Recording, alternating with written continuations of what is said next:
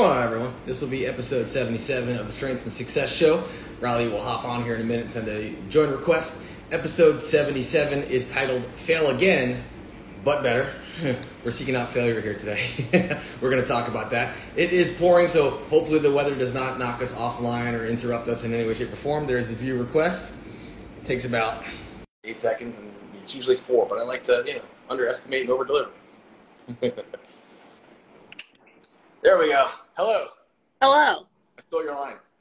Yeah, it's better to say it. Yeah. How are you doing?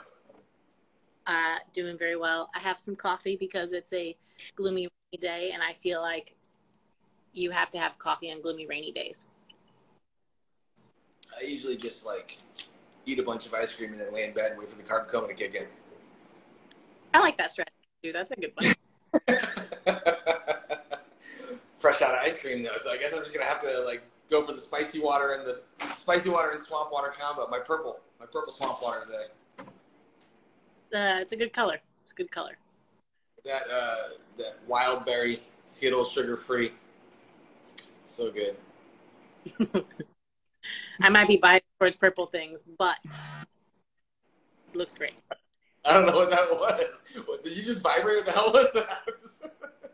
Yeah, that was a message. It was an Instagram message came down. Oh, okay. The whole thing was I was like, man, it's like some kind of Trump wrong. All right, so episode 77, fail again, but better. This is a cool topic because I shouldn't say people, but a lot of us get fixated on the failure aspect. If you have a goal, let's say someone wants to total 1,500 and they total 1,480, they're like, I failed. I didn't hit 1,500. And it's either pass or fail, and they lose sight of the gray area. But if the previous meet they did before that, they had totaled 1,420, 1,430, and this meet they totaled 1,480, it wasn't exactly a failure.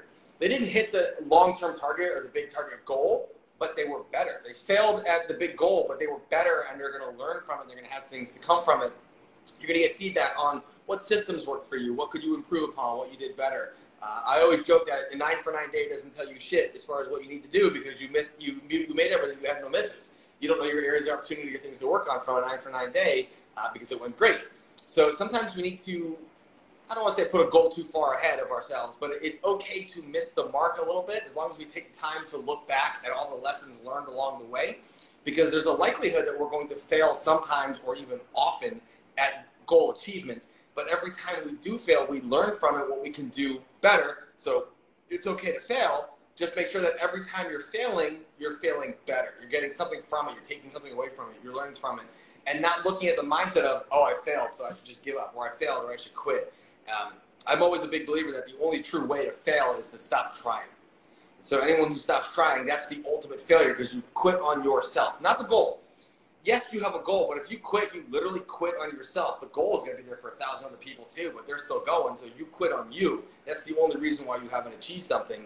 If you haven't achieved something yet, it's just because you haven't learned how to or what you need to do or change your lifestyle enough to be committed to that process for that goal. So being okay with failure is fine, but be better every time you fail from it. I think that how you define failure is also important in this instance. To me, the way that I define failure realistically is, like you mentioned, just giving up entirely and quitting. Another way that I define failure, and I hesitate to even call it failure, is if you take a step back. Because it's not necessarily a failure. Life happens, things happen, whatever. Sometimes you do take steps back before you take steps forward. But realistically, to me, if you kind of work hard for something and you stay in the same spot, or you work hard for something and you are just barely better, or just one step ahead instead of 10 steps ahead like you want to be, that's not a failure at all. In powerlifting terms, we talked about this recently with the way that I have been structuring my meets in weight classes and totals. So what I've been doing the last 4 meets is basically toggling back and forth between 148, 165, 148, 165. And with 148, I'll get my total. And then 165, I'll get my total. For that next 148 meet that I have, my goal there is to aim to beat or match my 165 total. That tells me me personally, that I made progress. And, you know, like this last go at 148, I matched my 165 total. So that's not a failure to me because I didn't beat it. I matched it. So I showed that there was an improvement in my 148 total because I beat my old 148 total. And I also matched my total at 165 in a weight class up. So to me, that's not a failure at all. Like, I had high hopes for a different total at that meet, but overall, I still am showing improvements. My total didn't necessarily go up between the last 165 meet and then this 148 meet, but realistically, in relation to my body weight, it did. So I don't view that as a failure. It's frustrating. Like, it was frustrating to go 6 for 9 and like not have the day that I thought that I could. And realistically, that's how most meets are going to go, unless, like Trevor mentioned, you go 9 for 9 and like you smoke everything, and like that's great too. That feels awesome, you know, to hit PRs across the board. But like, it is, sometimes it can be an issue of like you didn't really try super hard. Like my first meet, I went 9 for 9. Granted, it was an APF meet, so there were lots of things that were a little bit lax compared to some of the other competitions that I've done. But the only meet that I've ever gone 9 for 9 on is my first meet. And ever since then, I haven't gone 9 for 9, and that doesn't bother me. Like that, I don't view that as a failure because I know that I push myself. On my thirds, the whole point of me showing up to a meet is to, like we say, fuck it, load the bar. So for thirds, that's what I want to do, is just like, you know, if I nailed my second, then I'm going to load it for whatever PR that I'm aiming for. Sometimes I know that they're probably not going to happen, but I'm going to try anyways, because why not? I'm already there. You know, so I think that the way that you define failure really ultimately determines your mindset about it. Like I said, the only way that I would view failure is if like I just stopped quitting powerlifting because I had one bad meet. I've had pretty much 3 back-to-back preps that haven't been great, and I don't sit here bitching about it. I'm not contemplating quitting powerlifting. I'm having, you know, I've had like lows in powerlifting, but I'm not going to quit because that to me is failure. Even like taking a little step back and like whatever, that sucks and that doesn't feel good and it's frustrating. I don't necessarily define that as a failure though. That just means that I have, for not to be cliche, but that means I have a comeback, you know, like that means I'm going to come back, improve on the areas that I need to. But sometimes you fall a little bit short before you can kind of propel yourself forward. But how you define failing ultimately determines, to me, how far you'll go. You have to look forward to the lessons. I mention that often, like Stacy Burr put up a post about people who are hungry to win, and there was a line picture to it, and then people who are hungry to do the work necessary to win, and that line was empty. And the work to me is the reward. It doesn't matter if I total more or squat more or deadlift more. That's always fun. Yeah, that's a long-term goal. But the work is the reward, because there are so many people who just don't show up. You know, they don't put any effort into themselves. They don't invest in themselves. And the biggest return on investment is investing in yourself. Whatever something means to you, if you can go all in on that and invest yourself, that's your biggest return on investment. That is your purpose. That is your reason for living for the most part. And for both Rod and I, you know, it's about helping a lot of people and inspiring people. And I don't want to say changing lives, because I don't want to be that presumptuous that I change people's lives, but at least doing something to make someone's life better. Hence the point of the Strength and Success podcast, is giving you perspective that might help you in your journey in some aspect, whether it's in the sport, the strength itself, or in life in general. But that's what gives me purpose, is constantly showing up, constantly doing that. And I treat training the same way that we treat our clients and our work, and the podcast or captions is giving something to someone else, in return getting something from it, which is satisfaction of doing something for not just ourselves, being bigger than ourselves. And that's the lesson to me. That's why I really admire the work. I don't care to like certain posts that don't move me in that way. What I mean by that is I'll see someone's posts, maybe it's like arrogant or braggadocious, I don't care. But if I know someone's training or struggling or working through things and making things happen, I'm going to like that post much more, because they understand that the work is the reward. They're still there showing up. They're still giving everything they have. They're still trying. And to me, that is so much more impactful than someone who just doesn't appreciate what they have, or you know, gives up or doesn't care or moves on. Yeah. Be something to someone.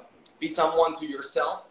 And that is the whole point of fail again, but be better, because look forward to the lessons that every one of those setbacks or misses teaches you, because you're going to impart that down the line to other people as well.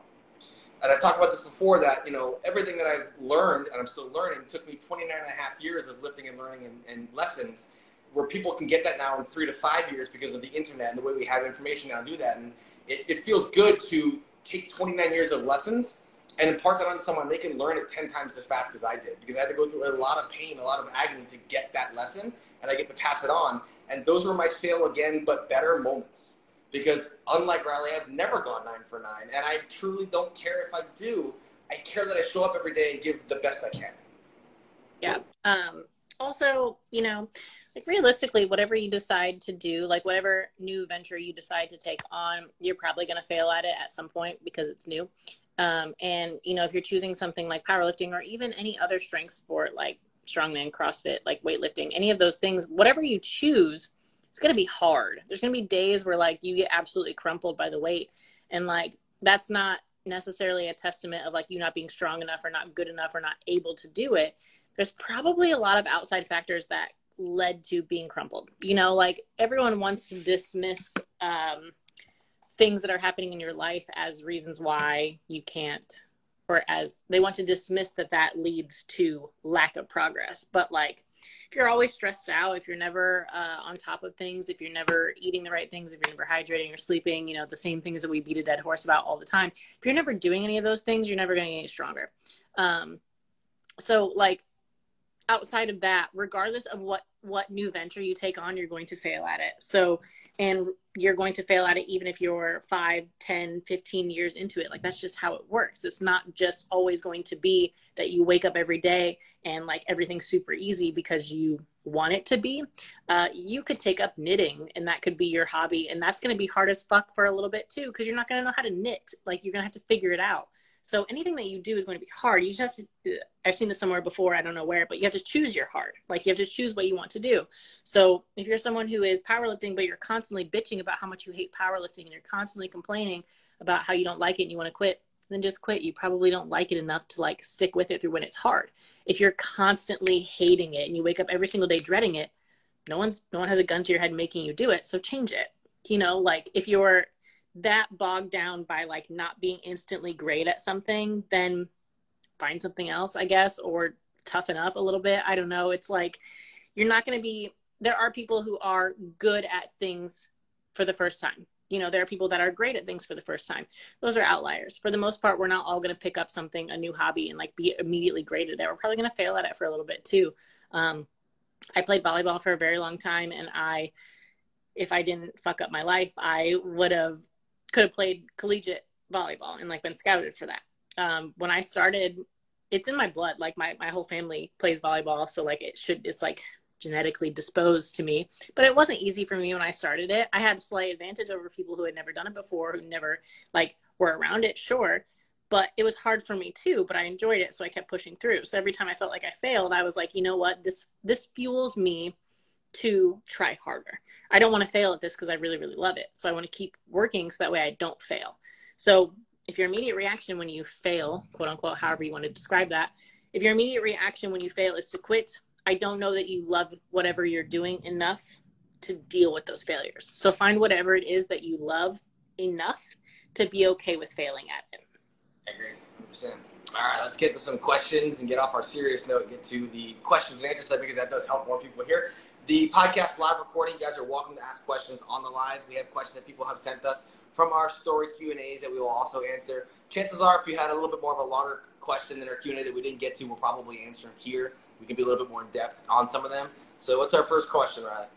Okay, top things to remember when pulling sumo. Top things to remember when pulling sumo is to not think at all.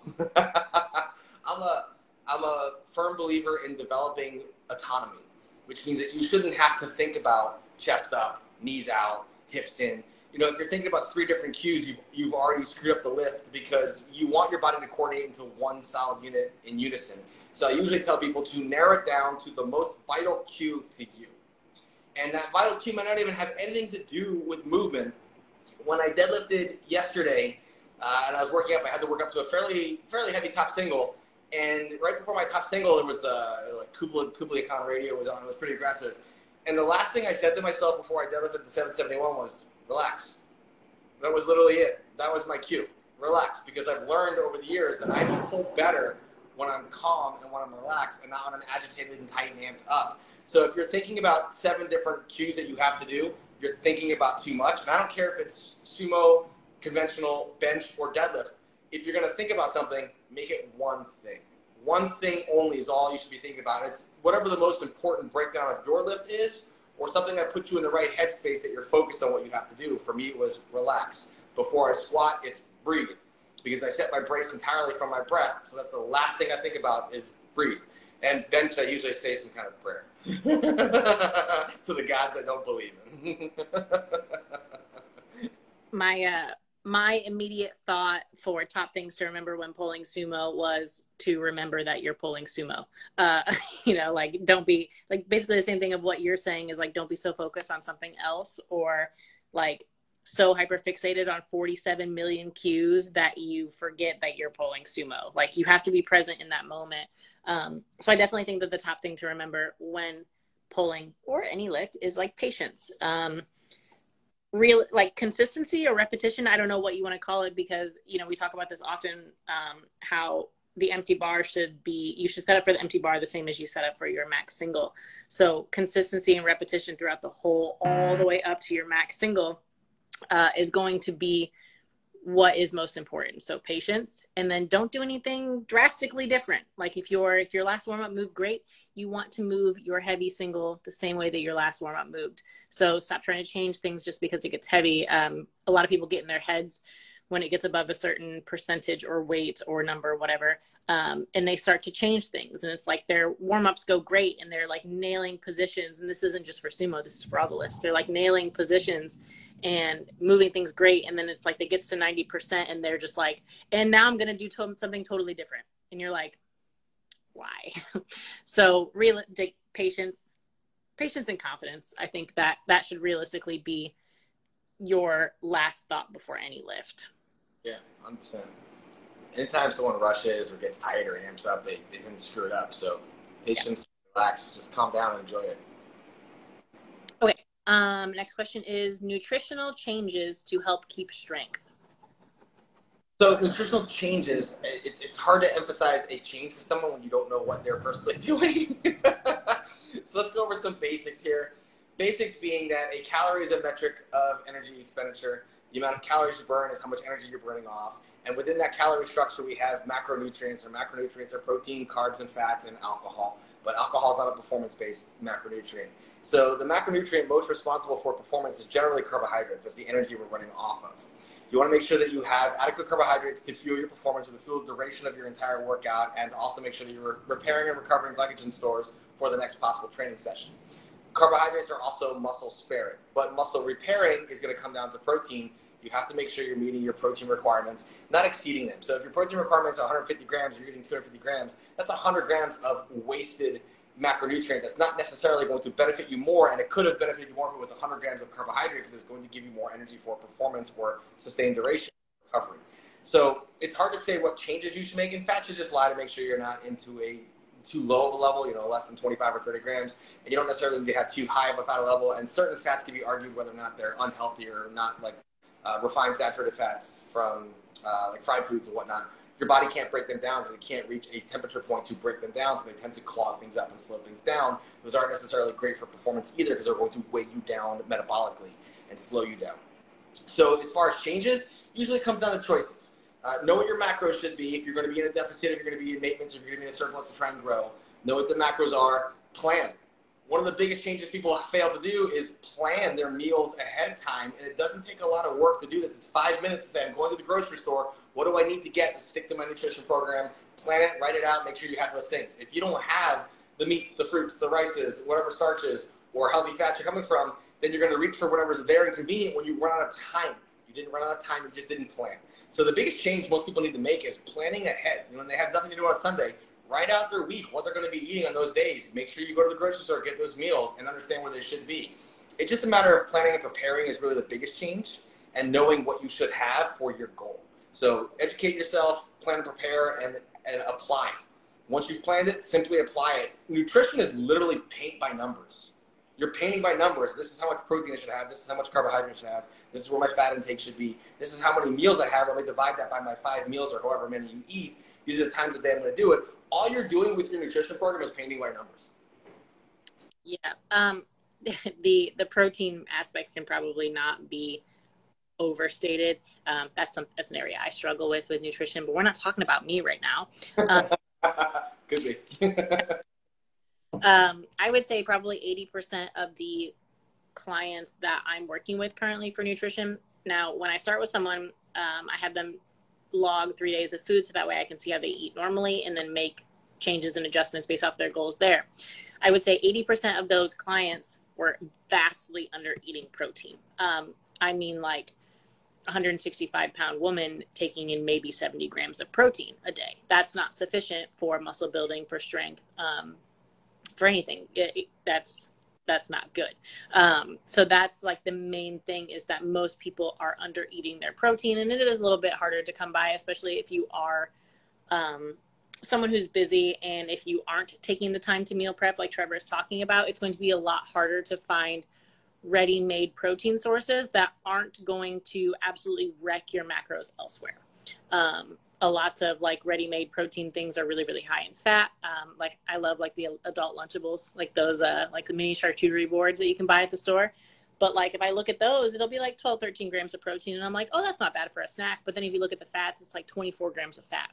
And if you're someone who's, you know, macronutrients only allow 60 grams of fat a day, that's a significant portion of your fats. And then you have to like kind of rearrange your macros for the rest of the day, and it becomes very, very difficult. So if you're trying to always have ready-made meals instead of meal planning or prepping or whatever, you're going to have a hard time finding protein in those kind of things, just because it's not easily available. That's why they make more protein powders than anything else. So the protein is really, really an important and vital aspect to have. Carbohydrates also, because like Trevor mentioned, that is fuel. It fuels muscle glycogen. It gives you a good pump. It gives you good energy, all that kind of stuff. Said, neither of those need to be timed in a certain way. Like, you know, everyone's like, oh, do I have my carbohydrates post-workout, intra-workout, pre-workout? Do I have 20 grams of protein per meal? When's the anabolic window? All those kind of things. There are no studies for any of those that actually are proven to show that there is an anabolic window, proven to show that you can only consume the amount of protein. Like everyone's like, you can only absorb 20 grams of protein per meal. It's not actually true. You can take in 30, 40 grams of protein per meal. Same thing with carbohydrates. Like there's not anything proven to show that pre-workout is better than post-workout, or post-workout is better than pre-workout, or the intra-workout is even effective. It's not about those small nuances. It's about the consistency. So if you are supposed to hit 160 grams of protein every single day, I don't care if it's 50 grams with your breakfast and then 50 grams with your lunch and then the 60 with dinner. I don't care.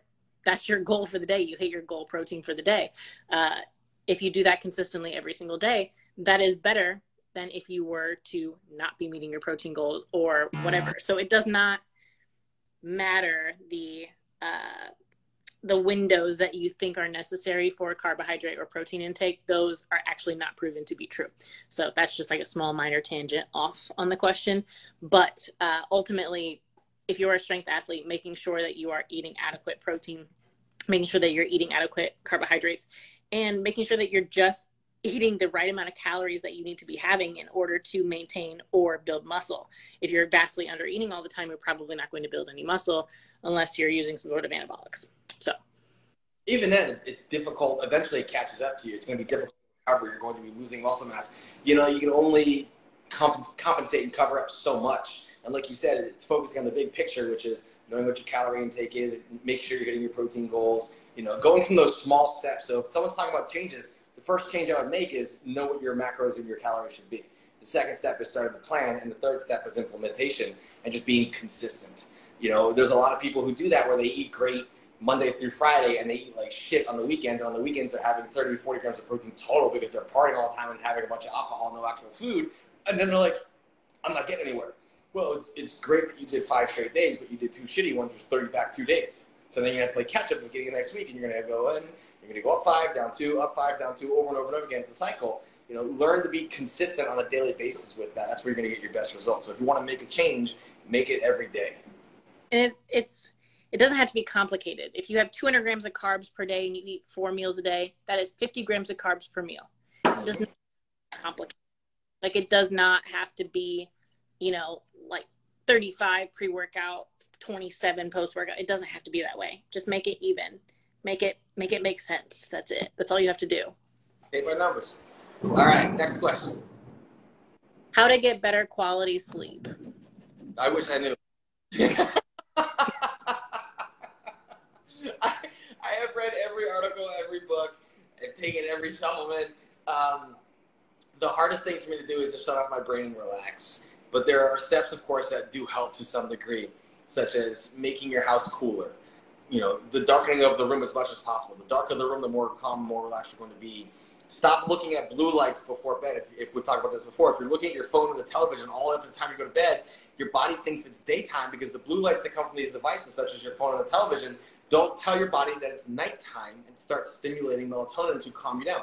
You can take melatonin as a supplement, but it's better if your body can produce it naturally on its own and know when it is nighttime to slow your system down, to start making it aware it's nighttime. That's one of the reasons why Dr. Andrew Huberman talks about the first thing you should do in the morning is go outside for 10 to 30 seconds and look into the sunlight, because it tells your body this is morning, this is the day, and you're trying to set that internal clock. Same thing happens when the sun goes down. You should be making your house darker and looking at less lights. You can buy blue light blocker glasses, but really that's not changing your habit. Blue light blocker glasses, if you're still watching something that stimulates your brain until bedtime, is going to keep you up. So just because you block the blue light doesn't mean you didn't trickle and stimulate your brain going watching television. Learn to shut things off an hour before you go to bed. Give yourself an hour of time to unwind. Read, warm shower, take a bath. I don't give a shit what you choose to do to unwind, but find a way to wind it down before you go to bed. For a lot of people, journaling a brain dump, you know, anything you're thinking about at the time, writing it down into a journal so they're not thinking about it all night when they're in bed can help a lot of people as well. So darken the room, cool in the room, stay away from caffeine, you know, in the afternoon, all the way before bedtime if you can help it. Avoid blue light things and things that stimulate your brain. So, you know, listening to Pantera at 11 o'clock at night if you're going to bed at 11:15 isn't the best idea. This is one of the reasons why back in the day I stopped watching the news. I'm like, this is all bad news, and it just put me in a bad mood. So don't watch the news if things like that trigger you, if things that go on in the politics of the world. Don't read those articles. Don't watch those things. Avoid anything that would amp you up emotionally. The entire idea is to calm yourself down as much as possible to recover. And then if you can teach me how to shut my brain off, even with all of that, I would love you to death. I think it's funny that you told people to go out and stare into the sun. So there's going to be a whole bunch of people that are going to be like, Trevor Jaffe told me that go outside and stare at the sun, and they're going to have retina damage. Look into the light. Unlike guys, stay away from the light, Caroline. Poltergeist, go to the light. Go to the light. Take Caroline with you. She was kind of annoying. It was just funny the way you said it. You're like, go outside and stare into the sun. There's a lot of it in my lifetime. You're not wrong though. I think the biggest problem that most people have, hi Sophie. The problem that most people have with the sleep cycle and everything tends to be their melatonin production is not adequate either way, and that comes from shutting off the blue lights, getting into a dark room, like not having the lights on, and it also means that when you get up that you are in natural sunlight. That's like one of my favorite ways to wake up, honestly, is just by natural sunlight. Like I don't like waking up by an alarm. I have a Sophie alarm now that wakes me up somewhere between 7 and 7:30 every single day. But I love waking up with like natural sunlight. Like if I have big windows in my room, I like having those blinds open so that way it can wake me up that way. But that seems to be the biggest problem that society has now, or like our like Instagram, social media has now, is that we're all on our phones until 5 minutes before we go to bed. And then we're all immediately also on our phones when we wake up. If you do that, immediately getting on your phone when you break up, it disrupts your alpha and theta waves, I think, which are actually the brain waves that are responsible for like creativity, for concentration, for focus and all that stuff. So there are studies to show that if you are immediately grabbing your phone upon waking up, that you are disrupting your ability to focus during the day, because those blue lights will block that from happening. Someone can fact check me or look it up, but that's just an article that I saw from a neuroscientist that I follow on Instagram. So that seems to be the biggest thing. There's many of other things like supplementation, like Trevor mentioned, taking a bath, having tea, whatever it is, like however you calm down. all those things too, but the main thing seems to be limiting the blue light and also stimulating yourself with natural light in the morning. One of the reasons why the culture supplements for nighttime is the magnesium glycinate and the Good Night. Both of them have calming things in there. Magnesium is going to calm your nervous system. The Good Night has lemon balm and things like that that help calm your system as well. They're trying to calm and relax you so you can fall asleep. I'm not going to call anybody out, but how many clients do you have that are sending you updates or videos and they're in the same time zone or one time zone over to you at 1 o'clock or 2 o'clock in the morning, and then their next workout they're like, oh, it's really shitty. You know, like, well, I wonder why you're messaging me at 2 in the morning. I get like 3 at night from those people, and the next workout of that week, like, I'm so fatigued. I'm like, you literally at 2:30 a.m. the exact same time zone I'm in are sending me videos. I wonder why. Yeah, I mean, I understand that some people work like overnights, or like, you know, it'll be like the beginning of their shift. Like I have a couple people that are nurses and work overnight shifts and do those sort of things. So like them, I'll kind of cut slack just because they have weird schedules anyways. But yeah, there'll be plenty of people that like, I try to stop responding to clients between like 9:30 and 10. And it'll be like, I'll wake up in the morning and it'll be like 12:21 a.m. And it's someone who, like Trevor said, is in the same time zone as me. And they're like, got my workout in, it felt okay. And I'm like, I know that this person is going to work out tomorrow at like 2 p.m. And it's not even like a 12-hour like turnaround. And they're going to be already back in the gym and like probably going to have a bad time. All the time. It happens all the time. I mean, if they're in a different time zone, like I have people that are in the California time zone, and they can be messaging me at 11 o'clock at night. I know that's 8 p.m. their time. That's reasonable. But if there are people who are within my time zone or one time zone over, it's coming through after midnight. I'm like, you're the reason you're fatigued. That's not to do with the amount. While you were doing anything, you are the reason you're fatigued. You should be sleeping. Yep. Much good. Move more towards like 9:30. But like 9:30 p.m., I don't want to be answering people on Instagram because I want to start shutting my brain down because it is a struggle for me. So 9:30 is like becoming 9:30, 9:40 is becoming my cutoff. Okay. What do you put in water to make it taste better, and what do you drink intra-workout? I have so many different flavors and brands of things. I'm obsessed with like the Skittles sugar-free packets, both the regular ones and their whatever the pastel ones. What are those called? Tropical? Skittles Tropical. Walmart has an abundance of things that both cause diabetes and help you prevent them. Their sugar-free flavoring is fantastic. I just got what's the soda? There's like a grape soda or whatever. They have a bunch of, they have a watermelon, like a lime, but they're also sugar. This beginning of the podcast is the wild berry Skittles sugar-free. There is actually the cultured greens in here and a little bit of whey protein because this is my intro drink from training still. It's called Crush. Crush, thank you. Crush has like a tropical flavor as well. That's pineapple, lemonade, and watermelon, I think. But if you look in the drink section, the soda section of Walmart, they have all these sugar-free flavorings you can use. So I like the flavor of water because I'm much more apt to drink it when it tastes good. I usually add electrolytes to all the water I drink because just having plain water can actually dilute you of minerals and electrolytes. If you only drink plain water, you can actually dilute yourself of those vital electrolytes and nutrients, especially if you have a lot of it. So make sure you're supplementing some in there. It could be as simple as putting, I know Joe Sullivan talked about this years ago. I don't know if he still does this. But he was putting like Himalayan sea salt in all of his drinks because it's loaded with minerals as well, and then there's electrolytes, so it's super easy and it's dirt cheap. If you don't like to spend a lot of money, you can literally go on Amazon and for $6 buy like a pound of Himalayan sea salt that will last you an entire year for $6, and just scoop a little bit in each one of your drinks and you're good to go. It doesn't taste like a bunch of salt if you're putting a small amount in there with the flavoring. It just tastes good, and you're more likely to keep drinking it. So that's all I do. I usually take a gallon. I dump enough out for my intra, and in the intra I add like 15 grams of whey protein, half a scoop of the greens, a Thermotab, which is a buffered sodium and sodium and potassium chloride tablet, and then creatine's in there as well. So I have that in there, and then the rest of it is just electrolytes like sodium from like Propels or just the Thermotabs themselves. With the flavoring, I drink that all morning. When it comes time to the workout, I dump the workout one in there, and I drink that to the rest of the day as I go through. And I just keep drinking, and then every now and again, like, you know, the spicy water from Walmart are also really freaking good too. I tend to love the spicy water. Also, intra workout or like regular water. My intra workout tends to be Body Armors. I like those because it's coconut water based and they have the electrolytes in them too. They have a little bit of carbs and calories. So I generally buy like 6 packs of those from Walmart or sometimes order them from Amazon. But I like the Body Armors. Aside from that, I generally put like Liquid IV in my water, which is also like a electrolyte based drink. It has sea salt in there, it has magnesium, potassium, all those things. Those ones have a little bit of carbs to them also. So I just have to be conscious of how many liquid IVs I'm putting into my water when I'm tracking calories. But aside from that, I also use like the Skittles packets, other Walmart brand packets and stuff like that too. And I think that's about it. I don't get too fancy with it. I mostly have spicy waters. Spicy. All right, what's our next question? Establishing credibility as a new coach. Oh, I remember this one when I talked about it, and I actually looked at the guy's profile who sent the question. Curiosity. He didn't have very much on there except for his own lifting. And I looked at it after the fact, and I answered it first. And I remember when I answered it, I said, you know, what are you doing to help other people? And I wanted them to clarify that I wasn't being facetious with that. That's reality. Your credibility comes from the amount of people you help and that are getting a result and a response and are enjoying the process with you or enjoying the result with you.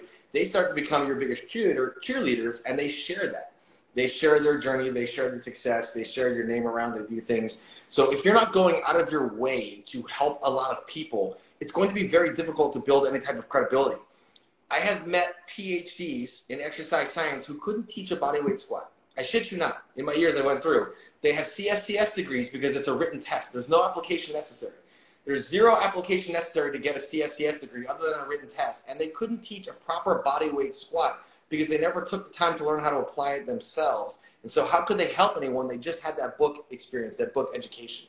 So establishing credibility is putting information or putting material or taking the time to go to gyms and give free clinics and go to meets and give help. Go to gyms and offer advice. You know, some people aren't going to want it. That's fine.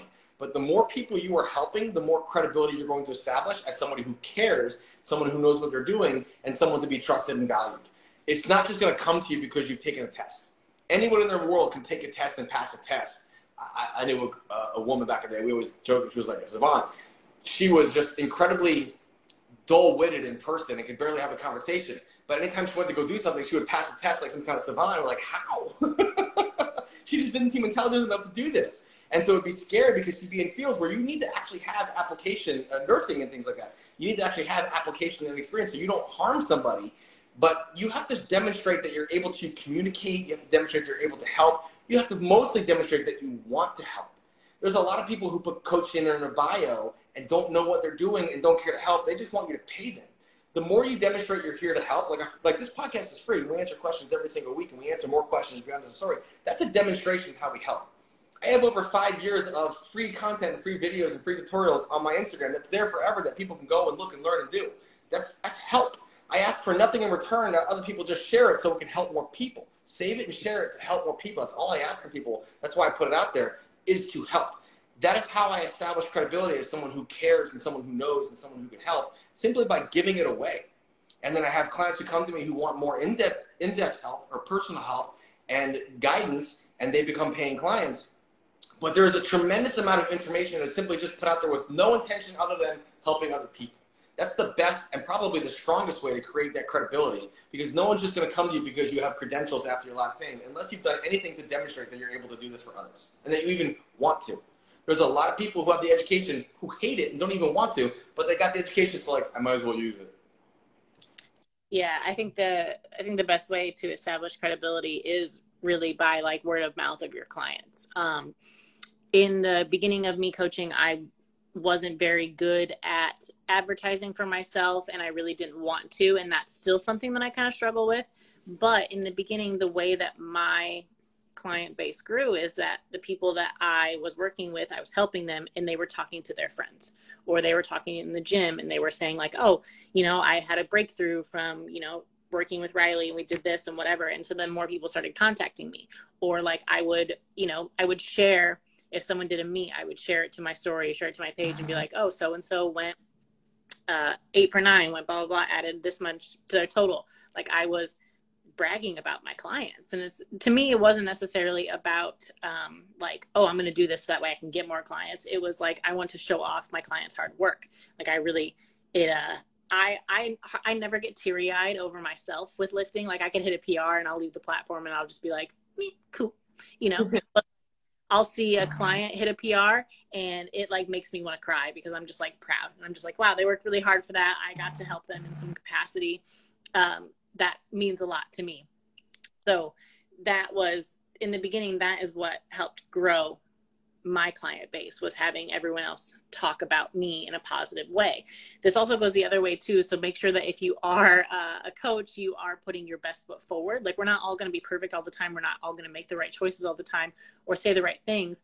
But I promise you that if you consistently are not a good coach, someone's going to hear about it.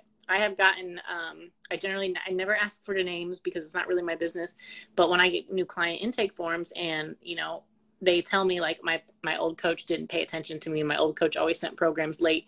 My old coach never gave me any feedback anymore. Like, that spreads around. So just as much as you want to be positive and you are like wanting to show that you're helping people, you have to be careful about the other end of it too. So if you're just, like Trevor mentioned, you're just trying to take people's money and you're not actually helping anyone, it's going to eventually get out. So you have to make sure that if you're doing this for the right reasons and that you want to help. Yeah, it's a nice way to make extra money, but like, don't advertise that you're coaching, then advertise that you're just giving a program. So I think that that's going to be the main way to establish more credibility. And also I think it's important to kind of choose a little bit of a niche with how you help, right? Like, Trevor puts up a lot of videos about, I don't want to call them correctives, but about like ways to improve your squat, bench, and deadlift. He puts up a lot of like, thoughtful, like, this is why we do the movement. This is why we do this. Make sure that you're doing it this way to get it the most effective. So Trevor's niche kind of is movement within powerlifting. For me, mine tends to be like the mindset and the psychology base of it. So those are the things that I post about. Trevor really, really enjoys the movement aspect and breaking those things down and making them easily applicable. So that's what he posts about. I enjoy providing people with different perspectives, talking about how to overcome mental barriers and things like that. So those are the things that I post about. If you are someone who is really, really keen on mobility and you're really, like that's the thing that you're really, like kind of focusing on, and that's the thing that you really enjoy learning about, start posting things about that, because that's going to be kind of the thing that you eventually get known for in a way. Like, I receive a lot of clients that are like, I really love that you go over the mental aspect of lifting and that you're not just like a brute force lifter. You know that there are things that go into this that are mental, not just physical. So whatever it is that you post about is what you're going to become known for. So make sure that whatever you're posting about, that you actually know about. Don't pretend to be a movement aficionado if you are not really that type of person. So you have to be specific in growing your name, but you can still generalize. Like, I don't only get people that want help with psychology as far as powerlifting goes, but because I can help them with powerlifting as well as the mental aspect. So you're eventually going to grow to all of that, but just make sure that you know whatever you know about the subject matter that you're posting about. Yeah, like, that's a fantastic way of looking at it, is specialization in something. Specialize in something that you're going to become known for, and those are the type of people who are really going to reach out most to you.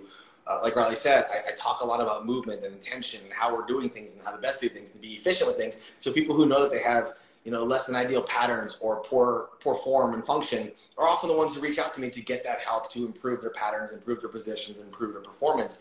And Riley will have people who sometimes need a different temperament or different tone or talk to, because they've been, I don't want to use the term bullied, but dismissed by prior coaches and stuff like that for problems that they have in their lives. And not that Riley helps them with their problems with their lives, but she's able to listen and adjust and adapt the programming to help them get through during these periods, because they are struggling. And some coaches don't. Some coaches are just suck it up, walk it off, rub some dirt on it, and do it. And believe me, there are times I want to say that too. But I know better, because not everyone's me and not everyone's her. And I don't know them well enough to say that. Sometimes you have to. But that's not always the case. And some coaches just have that high school football mentality of, walk it off, son, let's go. And it's like, it doesn't work that way, because for a lot of us, this is a hobby and it's an outlet and something we want to enjoy. And if you make it unenjoyable, they're going to step away from you. So I like that perspective a lot.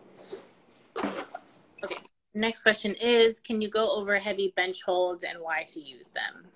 Yeah. So this is something that gets a lot of discussion lately. It comes back about every 5 to 10 years. Pete Sisko had a program called Power Factor Training years ago, which was all heavy isometrics and all heavy partial range of motion, which on paper sounded great if you're getting super comfortable with handling these heavy loads. when the application was tested after 12 weeks of training, only partial range and partial holds, everybody tested weaker because they never went through the full given range of motion. The actual carryover and transfer for the full given range of motion has to be trained entirely through that full given range of motion, because strength is specific to within 10 to 15%, 10 to 15 degrees of that joint angle. So while heavy holds can build a lot of confidence, like heavy walkouts in a squat, if you get used to a heavy weight in your back, it doesn't freak you out when you unrack and walk it out because you've been there before. It doesn't in any way, shape, or form carry over to the actual function of the squat, but it carries over to the mental aspect of, I've walked out 700, 630 doesn't feel like shit anymore. So in that aspect, if something feels heavy every time I rack it, it's going to help. With the bench press, though, there is a little bit more benefit to holding heavy loads than walking out a heavy squat, because the bench press, I know Riley's talked about this in her story, and I got a similar question a couple weeks ago. The bench press, when you unrack and you hold it, because you're under the load, your serratus is activated, your triceps are activated, your lats are activated, your pec minor degree is activated. You're holding isometric stability, getting used to holding that weight, where a lot of people struggle with the bench press is letting go of that tension. So doing 10 to 15 second isometric holds with heavy weights is going to help you build and condition to that position that you have to hold to then press the weight.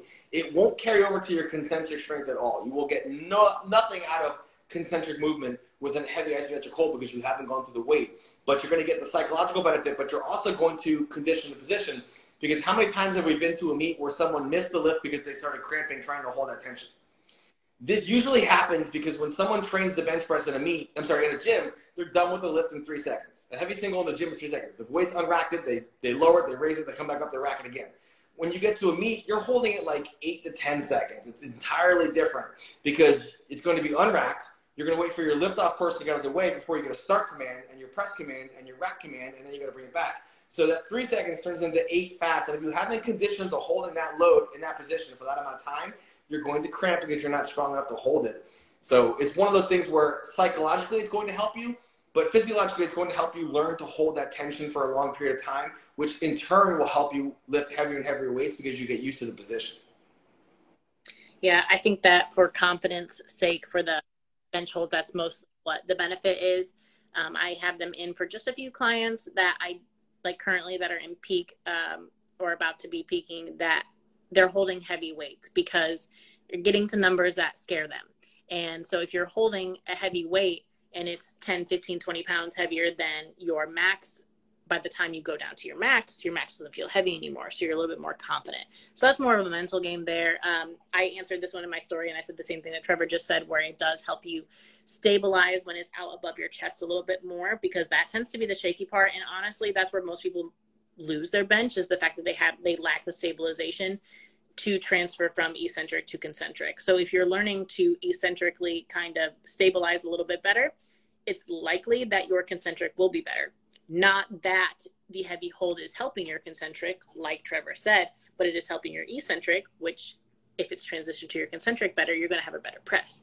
So being more stable under the bar is never a bad thing. Stable is strong. That's how, if we can't stabilize things, we generally can't lift them.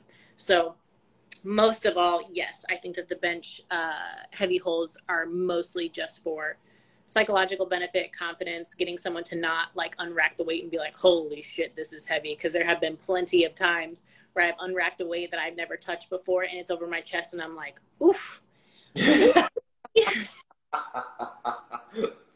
You know, I'm just like, this is not going to go well for me. And then if you're mentally already telling yourself that it's too heavy, it's going to be too heavy and you're not going to press it. So confidence, yes. Secondary would be, or initial would be confidence. Secondary would be stabilization. All right. What's our next question? How to accurately gauge RPE in training. So this is a great discussion to have. Let's go over RPE and RIR real quick, because they are interrelated to some degree. And I was listening to Mike Teixeira talk about this to a degree. If you go RPE, it is rate of perceived exertion, and usually it's a scale of 1 to 10. And so an RPE 8 would say that you have 2 reps left in the tank. An RIR 2 would also mean 2 reps left in the tank. They're kind of interchangeable. But the RPE is perceived exertion, and the rate, reps in reserve is trying to get to that actual point. And it can vary based off reps. So he makes a great discussion on why he still uses RPE versus IRR for certain things. Like if you're doing a set of 20 at an RPE 8, it's really easy to kind of say, all right, I probably have 2 or 3 left. We're getting fatigued. It's burning, shutting it down at that point. You're getting to that point. But if you're trying to pick a second 20 with an RI 2, it's really difficult to then pick a load and get there and figure that out because you don't know what weight's going to get you to that point. So there's reason to use both. First of all, you have to be honest.